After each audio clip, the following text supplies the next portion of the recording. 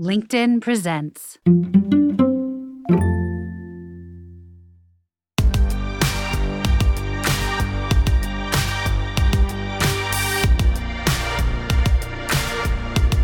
Welcome to Big Technology Podcast, a show for cool-headed, nuanced conversation of the tech world and beyond. Ellis Hamburger is our guest today. He works on storytelling at the browser company.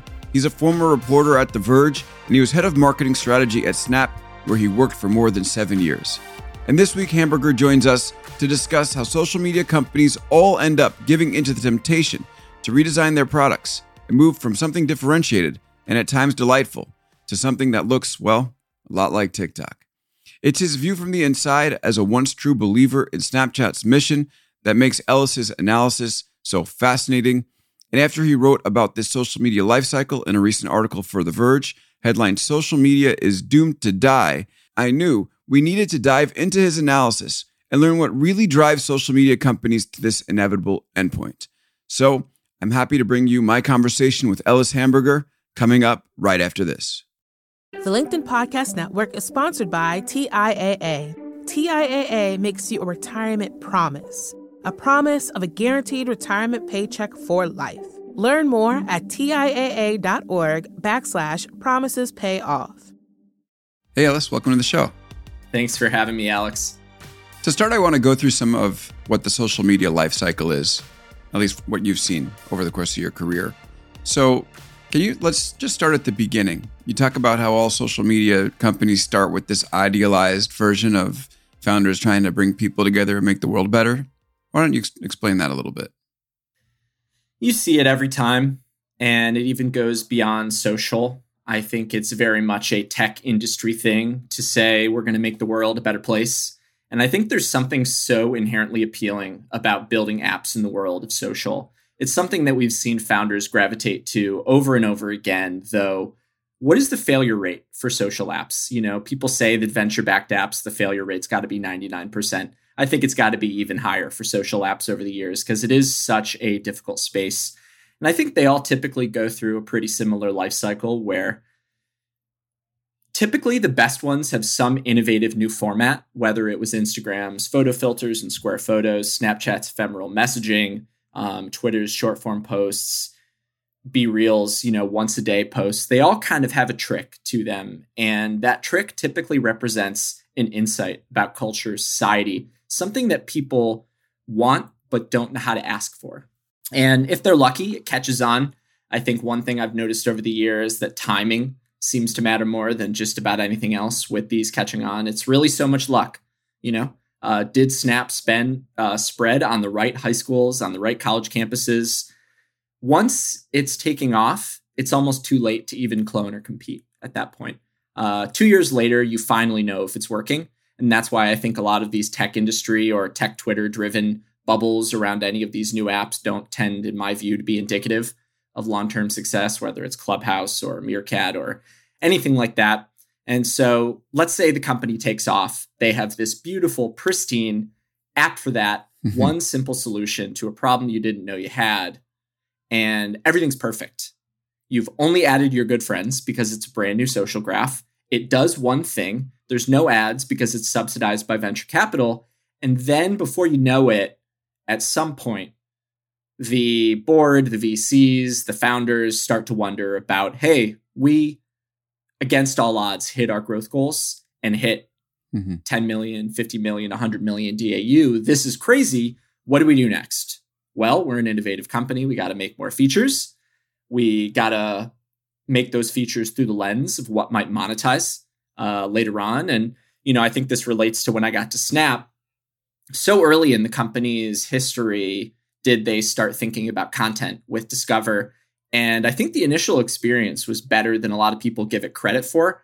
And we could talk about that if you want. But, no doubt that was made through the lens of, hey, we're considering an IPO in the next few years. What is a product that's easier to monetize? There's obviously been a lot of Discover engagement over the years, but I don't think anyone's ever said that this is something that users ask for. Features like that come around. They have varying levels of success. And once you have something that the board can smell money through, I think I remember Casey Newton wrote a post about Discover at the time, And the image was just a bunch of money signs on top of Discover. And it's like, yeah, that's what it was, even if it was a good product. And before you know it, all the resources inevitably shift towards those new products that never really aligned with the company's initial proposition. The ads inevitably come in.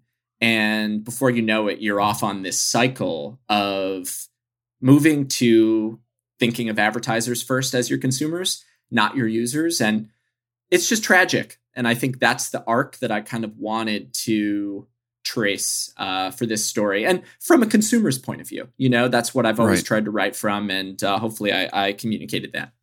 Right. And so Discover is this tab inside Snapchat that like is not just about chatting with your friends, but gets you an opportunity to discover content. And that's like stuff that advertisers are used to buying. And so therefore they can put ads next to those stories or videos. Is that the right way of looking at it? Definitely. And, a lot of people forget, but there was so much interesting stuff going on with Discover that Snap invented. Like, for example, the whole swipe up to read the story. And so every single story had a cover, almost like a magazine cover, that really made the mobile web feel a lot better. It was kind of like Facebook Instant Articles below the fold where there were no ads. It was kind of simplistic. It was easy to read, and you could instantly share it and annotate it with a friend. So, it really was Snap's DNA for a content platform, but that was a pretty deliberate choice to all of a sudden put a lot of resources toward content for an app that was never about that. There were a lot of other things they could have built before that. And so I do think that monetization was in mind when the resources were focused there. Yeah. And, as we're talking, I'm starting to think a little bit about this progression from because all these networks, right? Like you talk about Facebook and Instagram, Snapchat, Twitter, they begin with this like really good connection with like friends and people you might find interesting. And that's something that's missing in social media, which is why like putting a finger on like what happened, I feel like is so interesting and important to go over. And I think we should just take a moment just to relish. Like they do really get it right at a certain point, right? Like where maybe they've just started to make money. They don't have too many users or too big of a network. Like there is that magical Goldilocks area for social networks that does seem so difficult to maintain. Do you think that there's any way possible for companies to stay in that place, or are they just destined to leave it? I think part of the thesis of the piece is that once you sign the contract with venture capital to be in the social category, there are very clear expectations on what's going to happen. And I guess it's Facebook that really started this trend of just grow. If you're a social app, just grow. That's the hardest part. And it is the hardest part. Like we were talking about, most social apps fail. And so why not focus on the hardest part first, which is just getting users? But I think as part of that contract, once you have all those users, what's the best way to monetize them? Is it something that isn't quote unquote scalable, which is charging them all $1? Or is it something like advertising that automatically prices your audience exactly how much it's worth? It's miraculous how well the system works at auctioning off every millisecond how much your platform and its users are worth. That's a lot of work to try and figure that out.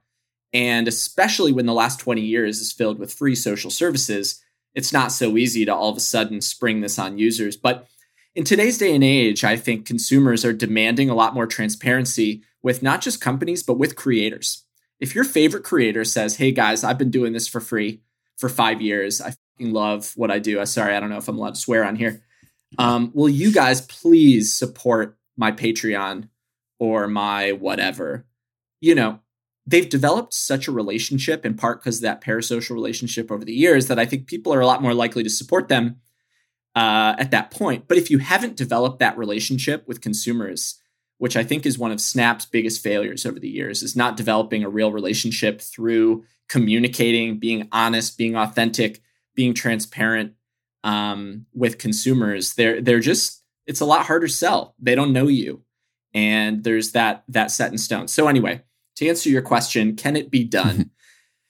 I think if you look at Twitter today, it's not complicated. feel free to trash me if anybody wants to say that creating a feed of text posts is more complicated than I think. I'm sure it is. But the cost of transmitting texts, photos, videos in a feed has been going down every year, every minute since it was created. This is not an expensive thing to offer compared to what it used to be. And I think in this day and age, you see it with Blue Sky, you see it with Mastodon. Starting up a feed similar to what you've already got with a similar set of features could be a lot harder. And I think there has to be a world where people are willing to pay for a service that helps facilitate richer connections with their closest friends and family. What could be more important? And that's where I think the storytelling really comes in, helping people weigh this against every other expenditure in their life, their monthly bill, their monthly subscriptions. It's tough to justify another $5 against Netflix, against Spotify, against everything else. But I mean, if you look at WhatsApp before Facebook acquired them, they were considering a subscription for, what was it, like $1 every month or something like that? It was $1 a year. You have to believe that people would be willing to pay. I simply don't believe the argument that it deserves to be free. In this case, for such an incredibly valuable foundational part of our society, which is communicating with your friends and family. And it's clear that leaving it in the hands of private companies has led to a very specific place. So we're going to get deeper into the actual Snapchat story in the second half, and also talk about Blue Sky in the second half. And it's interesting because Snapchat does have at least what is the most successful subscription business out of all the social media companies, although that's not saying much. But we'll get to that in the second half. What's interesting, if we think about this progression, is after that Goldilocks zone, what happens is that the companies go so aggressively toward monetization, and you kind of have this like back and forth between the users and the company, imagined in your story. And it's really interesting. I'm going to read a chunk of it. And to the listeners, I just want to, again, make clear that Ellis has been, inside these companies he was in Snap for 7 years. And so, this is not uninformed criticism. This is like from someone who actually saw it happen. So you have people saying, "We want the chronological feedback," Instagram users scream into the void. "Here, have Reels and shopping," said Instagram CEOs on the hunt for new revenue streams. "We want free speech," tweet the denizens of Twitter. "But then our sponsored hashtags won't be brand safe," said Twitter CEO, whoever that is, this week. "We want to show our kinky side," Tumblr users blog to the heavens. "Sorry, can't do it," said the overlords at Yahoo. "It's scaring the advertisers."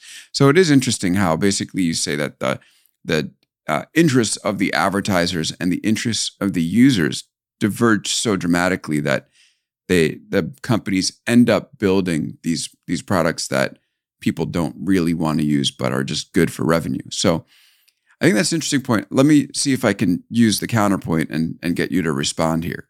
The counterpoint would be that people do respond to these products that, are being put out there. And so, for instance, a chronological feed can become less engaged, less vital than an algorithmic feed. Reels can become something that's just have people spending far more time on than, your typical friends and family posts from, people who are generally more boring than your typical Reels creator on Instagram. So these companies are saying they're doing it for product evolution from a consumer standpoint, not necessarily a revenue standpoint, even though it's good for revenue. But the selection that I just read from your piece does make it seem like actually it's more driven from a revenue standpoint. So help clarify that for us. Man, thanks for teeing me up, Alex. I think the biggest myth in Silicon Valley and my biggest pet peeve is that if you use a product more, it means you're happier or you're more satisfied. I don't want to make any weird, imperfect analogies, but I've always been a really big believer that if you feel a sense of control, you're going to be a happier person with the products that you use. And so I think the way to think about it is you are in control of your chronological feed. If someone is over posting there, you understand exactly why, and you can unfollow them, or maybe there should be tools to see a bit less of them. But you have a whole lot of transparency into the world that you've built for yourself. Let's say you use that feed for 30 minutes a day. Everything was in chronological order. It's exactly who you followed. In that moment, you are not thinking, what else is out there? that I might want to be seeing and engage with more than my friends, who might be more entertaining my friends. You're just trying to use that product and maybe log off at the end of the day. Then the algorithmic feed comes in and they say, well, instead of using the product for 30 minutes a day, people are using it for an hour a day. So surely they must be happier. But what they don't say is that entire feed has now been organized around popularity. And we know popularity contests make people feel terrible. Inside of that tension, I think, is the ego and the adversarial mindset that we know better than you, that is at the heart of why I think so many Silicon Valley companies are loathed by their consumers and by the world, is that they're saying over and over again that we're making the decision that you are clicking. So you say that you like it, but how many products, when you eat or consume more of them, you do it even though you don't want to? So it's one thing to provide a harmful product because you can legally. It's another to pretend that because there's more engagement, your product is somehow making people happier or healthier. I hope that made a bit of sense, but yeah, of course. But let's say you put like a product that does, optimize for engagement side by side with a product that doesn't. And are you telling me that you think the product that doesn't will end up winning? Because ultimately the argument would be that, okay, there's going to be someone that's going to do this. And I'm only saying this because we have, and first of all, I'm not agreeing that this is the way. I think this is a good point that you make, but I'm just trying to think it through practically, that we've only had the products that take these shortcuts win. And the ones that would supposedly make you feel better have not succeeded. So put them side by side. Are you saying there's a chance that the one that you're talking about, the one that you would prefer, does succeed? Yeah, I'm interested if there are examples you're thinking of the ones that were healthier but didn't succeed. And maybe we can talk about Be Real later. You see it in content as well. Like you've gone into a very specific business where you're offering a paid product that is of a higher quality. And because it's a subscription. Yeah, but Big Technology is free. So it is free? Yeah. Well, for now, we're working on a paid product, but right now everything is free. But yes, okay, the idea that it's in a newsletter at least is and not dependent on social media feeds, I think holds true with that idea of like we need to respect the listener and respect the reader. Otherwise, we're toast. Right. And I think every creator in any industry knows that the easiest way to win is by creating a junk food addictive experience. And so I think it's not really binary between winning and losing. I think any of the social apps that were healthier that lost, I think was probably because of other extenuating circumstances, like they hadn't reached scale yet. I mean, let's put it this way. Had Instagram stayed with the chronological feed, would their dominance over the world and social media be any different than it is today? I would argue no. I think you don't think they'd be losing more quickly to TikTok? Oh, I guess I was thinking about the feed primarily. Yeah, well, I actually think about the TikTok feed and the Reels feed as like a very, very different type of experience that was built for something different where people are actively choosing to come in to be entertained. In that world, of course, the algorithm's better. Yeah. I think people, when they're sitting down at the end of the day and just want to see something fun from one of the different niches that they love from across the world, of course, you want the algorithm to tell you what the best thing is. So you don't have to create your own follow graph, find everything on your own. In that case, it is perfectly feasible or perfectly intuitive that you should get something that you don't know that you want. But talking about the last 10 years of social feeds, that's where I think the point I'm trying to make lies, in that there's this shift that goes from accountability, transparency, control toward entertainment, algorithms, popularity. And that's what leads all those feeds to become entertainment feeds. But in that moment, let's say it's just social, let's say it's just friends, let's say it's just celebrities, brands, and whatnot. I think the perceived value for consumers is higher if they have control, even if they click a few things less or use it for 10 minutes a day less. And I think that's where the loathing and the complaints and the feature misalignment grievances and concerns often come from. People are saying that they want the chronological feedback for a reason, right? No like doubt. They're saying we don't like the algorithmic feed for whatever reason, even if I use it more. And we also talk about this like stated and revealed preference a lot of times where people will say that, actually, I want this, they'll say it vocally, but the truth that what they really want is what they're doing. Was that from your chat with Kevin Systrom? That was part of it. Yeah. Yeah. It's come up a few times on this show, but yeah, address that. Yeah. I found that interesting too. And I liked the way that it was framed. I think in the world that Kevin is now in, that makes a ton of sense.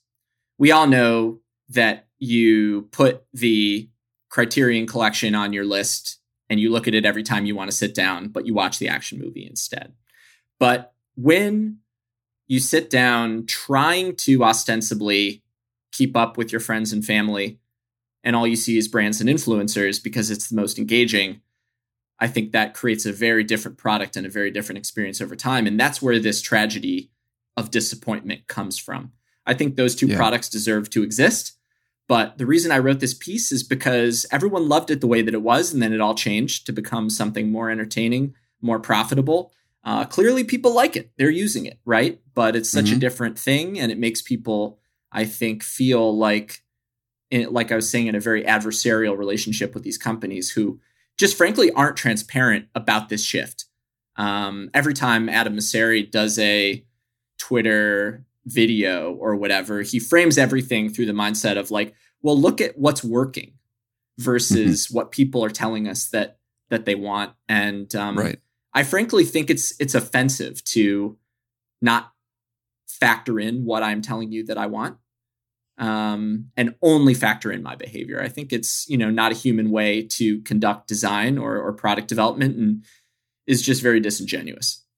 Yeah, so you talk a little bit about this again in the story, and there's so many great lines in the story that I'll just read a little bit more. So you say, today, the product evolution of social media apps has led to a point where I'm not sure you could even call them social anymore, at least not in the way we always knew it. So, one day it's hard to say when a switch was flipped, away from news, away from followers, away from real friends, toward the final answer to earning more time from users, highly addictive short-form videos that magically appear to numb a chaotic, crowded brain. Oh man, that's such a good way to put it. And when we speak about it, and I hear you, I look at your words, hear you say it today, it's clear that social media, friends, and engagement with news, it's dead, right? Totally agree with you. And what we have now is effectively TikTok all the way down. And the one thing that I guess is surprising to me and I think is interesting is to hear you say that, that form of social media, before we hit all these, economic incentives from within the companies, that form of social media is actually something that people do want. And so I guess my question to you is, knowing where social media has gone today, which is TikTok all the way down, do you think there is an opening for companies to replicate the social media that once was? Maybe a news platform for people that used to like Twitter, or a friends and family photo sharing platform for people who used to like Instagram, et cetera, et cetera. I think there's a big vacuum for it. And there is, because it makes less money than what all the big guys are doing. I think if you're Facebook over the years, you clone anything that you see that seems to be working. But I honestly think they've moved on from this specific use case. But I also do think that use case has changed a little bit. I think where I ended the story was being like, I feel nostalgic for the time on Facebook, posting photos and revisiting them in the morning. Everyone in, my college community could see them. I do think that type of social media is not just kind of boring and banal these days, but we all kind of know that it doesn't make us feel great. I think there's some sense we all have that communicating and getting daily updates from our friends and family is what makes us feel good. And that's the part about switching the app under people's feet that bothers me, is that people were kind of trying to do that, Right. And before you know it, the little dark patterns in the app start shifting things towards something else. And, one of the examples I bring up in the piece is when Snapchat very controversially moved celebrity influencer brand stories below friends. Obviously, Snap got a ton of flack from people like Kylie Jenner. But that's exactly the reason to celebrate that move as a user-centric, healthy-centric move, is that if that feed, the stories feed, is only ranked chronologically, whoever posts the most, like Kylie Jenner, is always going to be at the top. And that means that you're probably going to see a little bit less of your friends, or that's going to change the feeling of that stories feed. And so they kept it chronological. They just created two different sections, one for the celebrities and influencers, one for your friends. And so I was proud of that decision at the time. And I think there was a lot of disappointment internally that there wasn't broad understanding in exactly what that meant and what the intentionality of it was. But there are ways for these companies to try and create that small experience. Then again, one of the other things that is on my mind and that I point out is that users do this to themselves. Everybody is susceptible to adding more and more friends until your friends become your audience. And I think that's the job to be done of these new social apps, if they're going to exist, is try and push you either through content, storytelling, features. What's the opposite of dark patterns? Light patterns that push you toward those more positive behaviors. I think even something like Snap Streaks was in its infancy designed to try and incentivize you to talk to your best friends every day, which conceptually I love. Obviously, Snap Streaks took on a very different life at some point, but things like that, gamifying positive interactions, I think is where that opportunity lies. But then again, Apple, as slow as a snail's pace their innovation is, they've had 10 years to catch up little by little with iMessage and these other messaging apps adding more social features where they may be able to seize that opportunity now. Yeah, this is also from the story. It's such a good encapsulation of what this the user side of it is. You say, in our own internal quests for social validation, we're out for growth too. We readily give in to convenient advertiser-friendly features like stories, which prioritize broadcasting over simply communicating. We add more and more friends because it feels good until our close friend group has become our audience.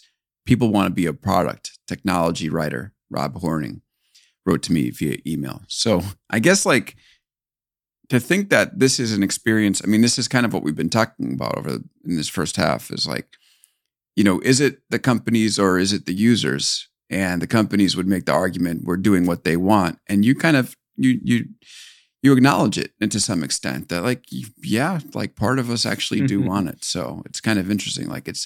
If companies go ahead and build these light patterns and build these experiences that are, more nutritious or whatever you want to refer to them as, it's still kind of an open question of whether people will go for it. It's true. And I think as leaders, de facto leaders of society, shaping the products that we spend, 4 or 5 hours a day in every day, I do think it is incumbent on them to make some moral, ethical decisions to the extent they can. There is enough choice that in the market that making some of these decisions is not a de facto rule for the entire society to live by in the event that people disagree with them. There are options. And I don't think there has been enough leadership from tech having some opinion about what a healthier, richer, more fulfilling life could be. And that's, I think, the side of the communication that I think Snap missed on over the years, was being a bit clearer and leading on that. I don't know if you remember the Snap Real Friends campaign, but that was something I worked on very, very closely. And I'm happy with how it came out in heroing incredible, rich, hilarious, weird, real friendships from across the globe. But all I wanted was just to take it one step further and turn it into an opinion that real friends matter more than followers. All of a sudden, it's a philosophy. It's a political statement. It's a rallying cry to help people make better decisions for themselves, But then again, Definitely. As Rob said, we are in America. People want to be a product. They build their brands for a reason. And I don't think it's fully one or the other. I just look to the tech companies and think, hey, guys, you have this opportunity to try and do what you said you wanted to do and make the world a better place. And so do it. It's a great point. And it's also like like so much in American society and global society today, everything is polarized, right? So instead of having like a constructive conversation like this one, which typically happens is you have, tech builders who are, oftentimes like, build, baby, build, and we'll just figure out the rest later. And we will follow the incentives of the market, to the sometimes destruction of the experiences that we're building. And you've seen, look at all what's happened to social media. It's sort of inarguable that that's gone on there. And then you have like the Tristan Harrises of the world. And there's just, a lot of talking past each other and not a lot of constructive dialogue. So I like what you're saying. Like maybe there's a way to put this in the hands of tech to actually create the leadership that will bring us to the next era. I often wonder if the CEOs even have an opinion. I think that's something I've thought about a lot over the years. When I was at The Verge, I interviewed probably hundreds of founders and CEOs. And, how many of these CEOs are equipped to be society's leaders? They got to where they are by ignoring everyone in order to build their company. Everyone who said it wasn't going to work.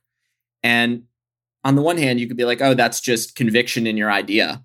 On the other, is there something in that personality that isn't fully weighing the feelings of the 99% of people who say that their idea isn't good? And I like that there are people who really just go and do exactly what they want to do and take a chance and build something amazing. I do think, all innovation is unexpected. But I think the point I'm trying to make is that I don't necessarily think those qualities are always shared with people who should be leaders in society. Mm. So many of them are business people. I think certainly in my years, I've connected most with, founders who are more on the product and design side. Because I think even just a design thinking background makes you feel a little bit differently about how your products might affect people. But it's not so easy for these companies to just start doing the right thing when I don't think a lot of them even know what the right thing is. And I don't know if there is one right thing, but I think everybody in a position of power should be trying to do what they think is right for the world. And there's, it's also like the world demands, and maybe like the market will open up an opportunity like to build a type of technology, like you say, if there is this inherent demand among people to use products that are different from what we have today. And I imagine there will be a demand for people to, have more nutritious and nutrient rich experiences with social apps. And maybe what we're seeing with Blue Sky and saw with Be Real is a hint of that. So, it's funny. It can be done, like I have a toddler now, and you're making choices about what to buy for them. And why do you buy the honest company? Is it because the product is necessarily better? I don't know. I haven't tried all of these products, every single diaper, every single juice box, but the intent, the message, the vision is that we're trying to build something healthier and more eco-friendly. And people want to make the right decisions. You just got to help them see a little bit more what it is. And obviously it's still up to them at the end of the day, and people still eat, a whole bag of Cheetos. But I do think it's possible through storytelling and having great products too, to make something that is more social friendly, eco-friendly, mental health friendly. It's a spectrum. Ellis Hamburger is here with us. He does storytelling at the browser company, former head of marketing strategy at Snap, former reporter at The Verge. We've talked a lot about the evolution of social media here on the first half. In the second half, we'll talk a little bit more about what practically happened at Snap. And we'll also cover maybe some of the other social media companies that have come and gone or are still on the rise, like Be Real and Blue Sky. Back right after this. The LinkedIn Podcast Network is sponsored by TIAA. In the last 100 years, we've seen financial markets swing, new currencies come and go, decades of savings lost in days, all showing that a retirement plan without a guarantee, quite simply, isn't enough. So more than a retirement plan, TIAA makes you a retirement promise. A promise of a guaranteed retirement paycheck for life. A promise that pays off. Learn more at TIAA.org/promisespayoff. Hi, I'm Tomer Cohen, LinkedIn's Chief Product Officer. On my podcast, Building One, we dive deep into what it takes to build great products. Recently, we had Zach Perret, the CEO of Plaid, and he shared about his struggles building a financial app for consumers and how he was able to turn it all around with a critical pivot. Take a listen. I personally couldn't resonate as much with the consumer set that we were trying to reach. I just didn't have that level of empathy. When we made the shift to building a B2B product, though, I was building the product that I wanted. My co-founder and I were creating the product that we wanted ourselves, and we had so much empathy for what that product was. Such a great insight. In that sense, we got lucky because we were creating a thing for ourselves. And then the people that we were talking to also had the same problems we did. They were fintech developers. We'd been a fintech developer. We've been trying to build a fintech product for a year. And so we had such deep empathy. We had such a clear ability to... If you want to hear more of Zach Perret's story and the lessons that follow, listen and subscribe to my podcast, Building One.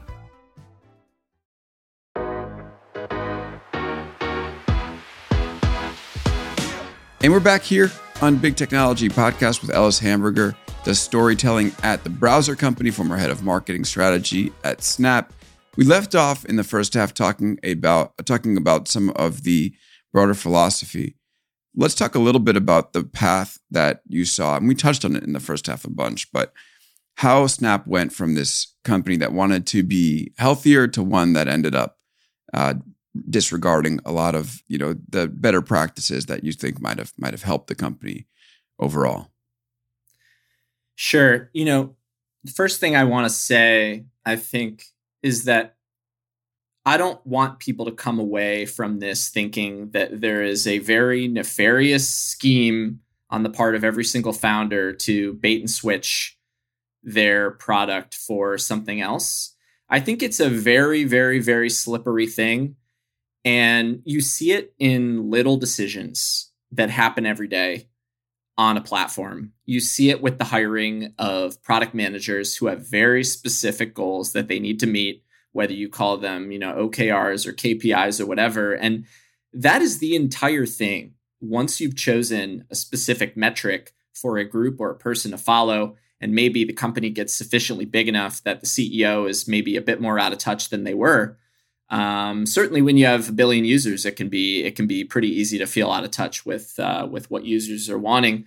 You feel that slow, slippery slide toward that misalignment, I think, between the product and the users. And that's why I think it's so very important, I've learned, to have a founder, a CEO, a design leader who is incredibly close to that product and the perception of it amongst people. A lot of these companies have research teams, whether it's Snap or Microsoft or Facebook, notoriously, I think, has had a huge research team.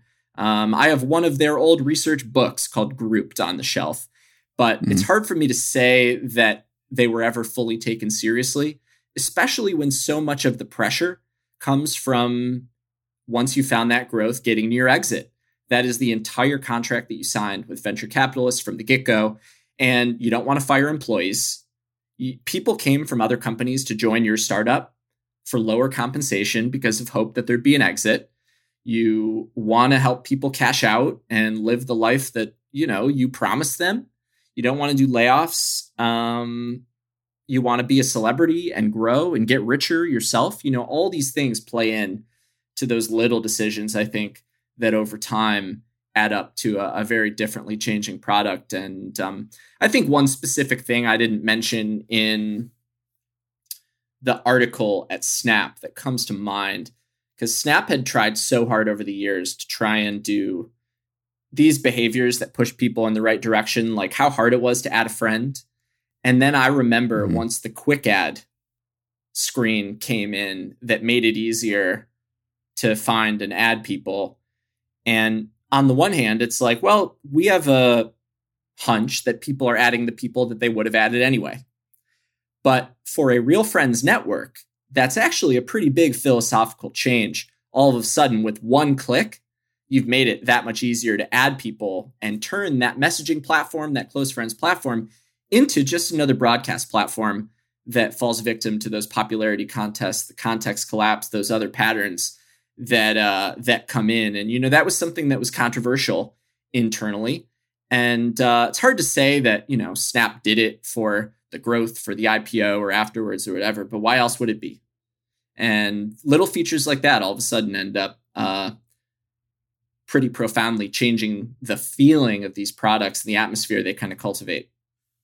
And then, of course, when the little growth hack thing starts working, you can't turn that off.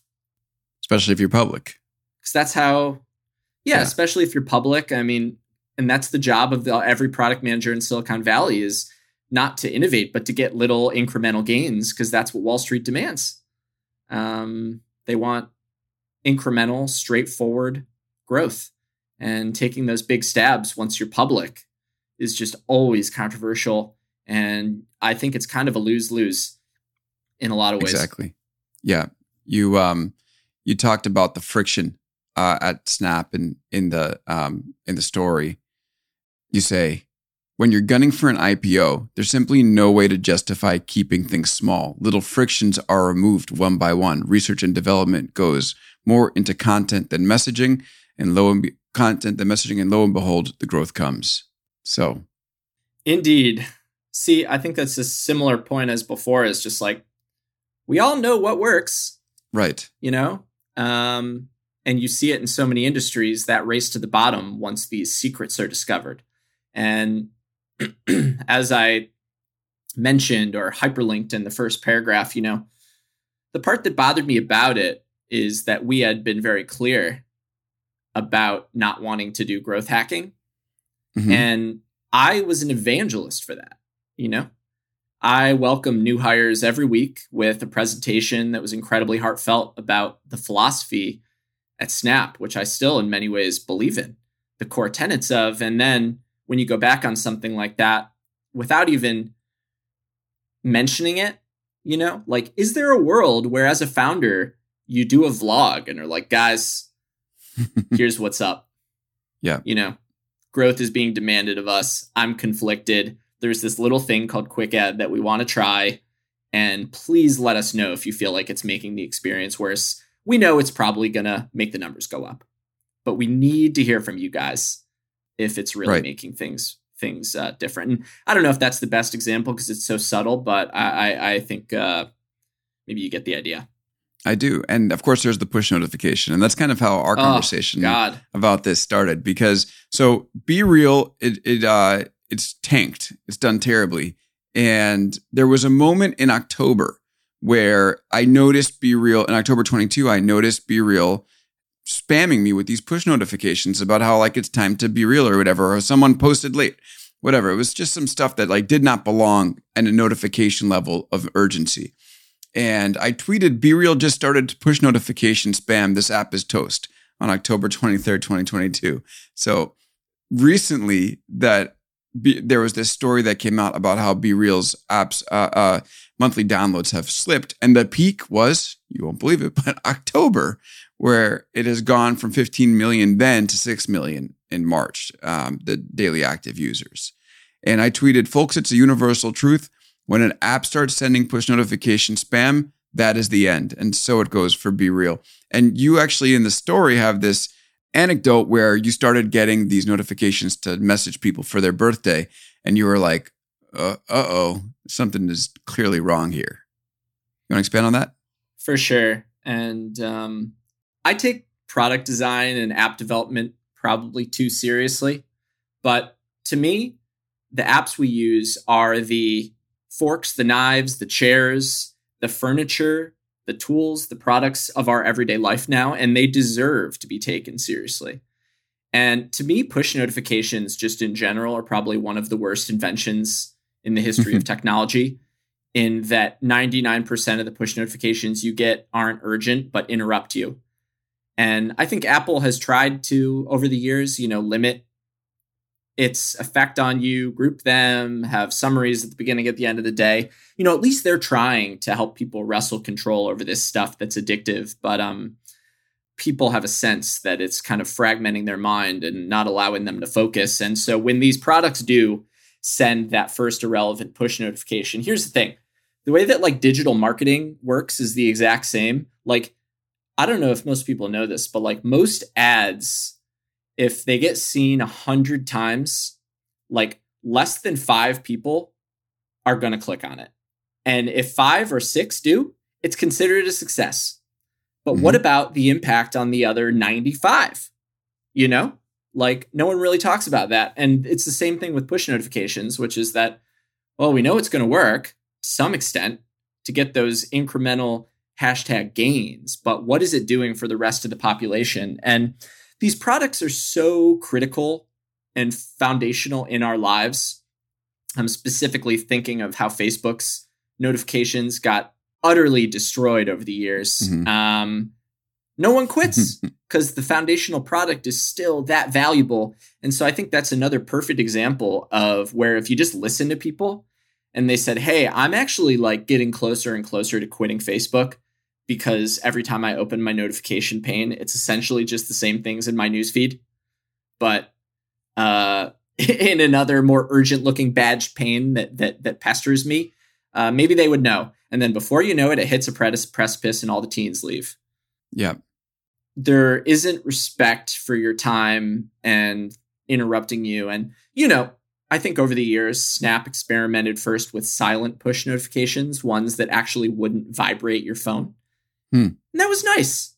Just a little gesture, cool. You know, how much did that even hurt the engagement of those push notifications? Probably not even that much. But then Snap started experimenting with story notifications, birthday notifications. And what's funny is I actually haven't received a birthday notification since then. Maybe and someone so that's kind of what led me to believe it might be like earnings related, like we're trying to get another DAU or whatever. And that's not a new thing. It's been reported on that Facebook and Instagram and others turn on the notifications when they need it, you know, because they work. They do work. Okay, so we have about 10 minutes left. I have 3 questions I want to ask you. Maybe we can lightning round through them if you're up for it. Sure. So the first one is maybe that new form of social media is actually that we were looking for, the one that like is all about interactions with friends and family and not driven by broadcasting. Maybe that new social network never emerges and it's just messaging apps. Yeah, I think it's entirely possible. I think what's missing from the messaging apps is the idea of posting to a small circle. Messaging apps too, people hesitate to message something to friends or family or especially a group because it's going to buzz someone's phone, right? I think there has to be a way. This is one of the nice, beautiful things when a new social platform comes out. Everybody loves Peach or Be Real or, you know, Snapchat or any others that have come out in the last several years. When that graph is small, posting to a small graph is really fun because you check when you want. You get little lightweight posts, things people are thinking about, but they wouldn't want to bother you about, wouldn't want to buzz your phone about. That stuff is awesome and precious and is kind of like the stuff that you would say to a friend if you bumped into them in person, you know, that you might not hear in a text or a call otherwise. That stuff is really nice. And so I've always been a big believer in small scale social, and I think someone needs to try it. Sorry, wasn't a quick answer. Oh, that's good. No, we're tracking. All right. So it's perfect segue into what you think about Blue Sky. And what will make this, I mean, obviously, like this app is taken off. What do you think will make this app work? Yeah, I think Blue Sky is once again in that beautiful early social period where the only people using it are the ones who love to talk and have fun. It's fun. It is a fun app. It is. It's like being at happy hour with everyone in media or in tech or whatever. And a lot of the people who are negative don't want to jump in just yet because they know they'll just get roasted.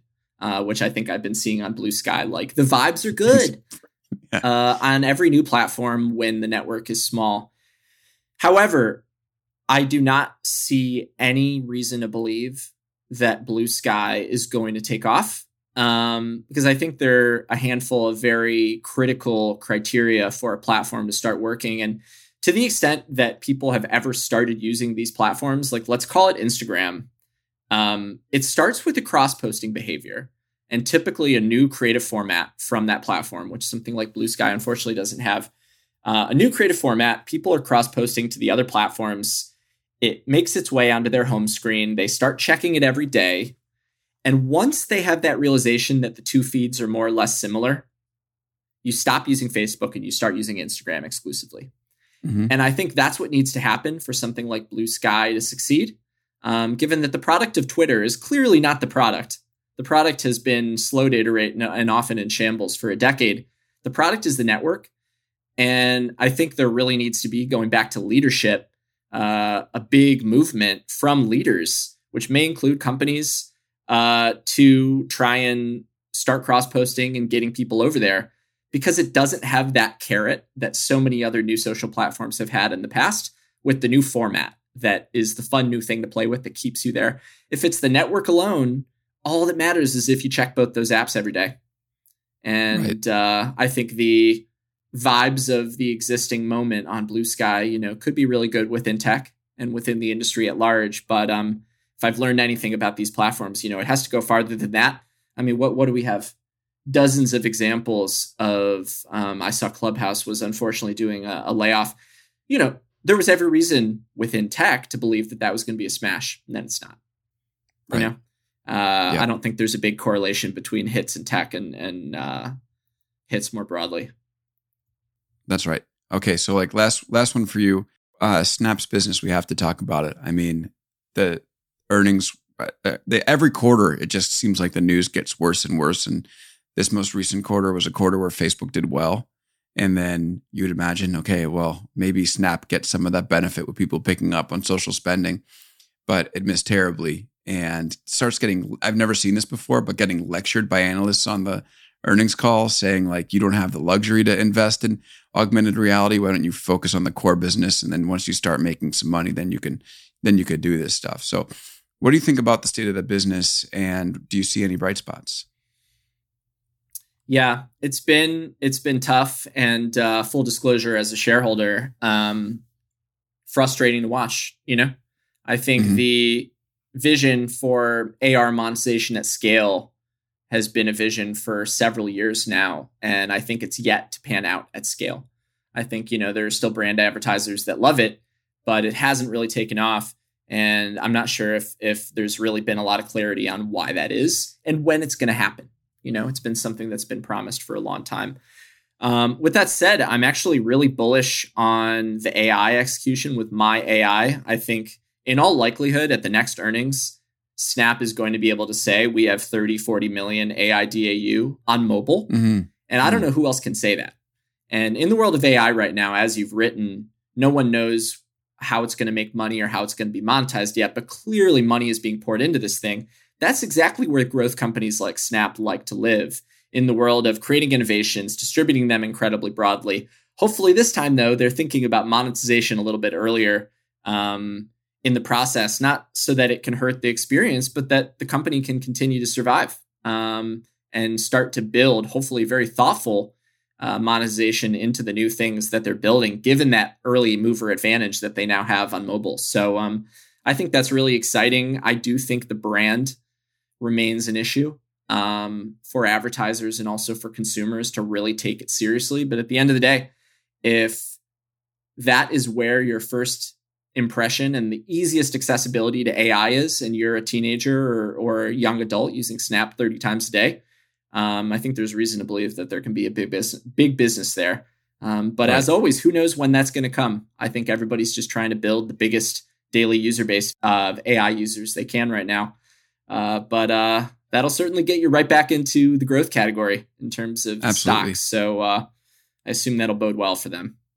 And full circle, they do have like a pretty successful subscription product, Snapchat Plus, which unlike Twitter Blue is actually being subscribed to by millions of people. 3 million people subscribe to it, which, going back to our discussion about how advertising and all that influences the business model, maybe that's also a ray of hope.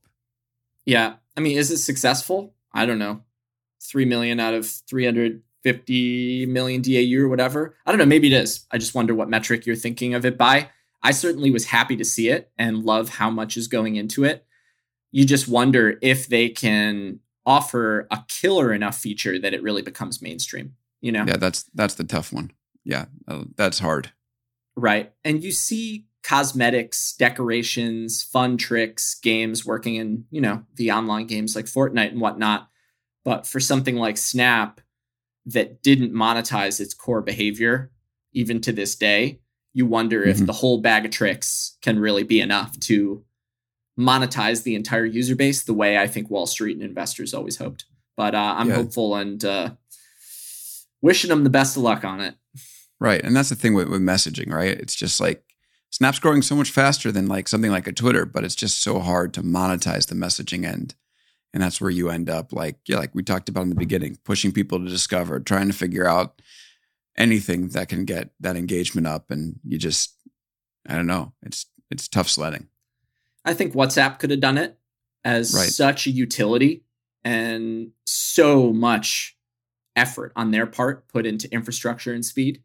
And it was, a cultural colossus in so many countries. Would people pay $1 a month or a year for it? You got to believe they would. Right. But I hate to say with something like Snap that I believe is incredibly fun and enriching to do with friends, people just don't take it quite as seriously and never have.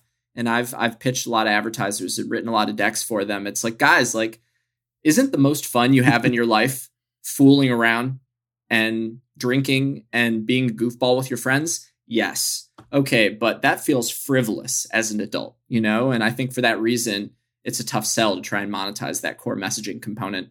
And it's tragic. Yeah.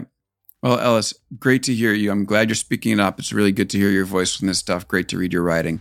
And I appreciate you being here with us today. Thanks for having me, Alex.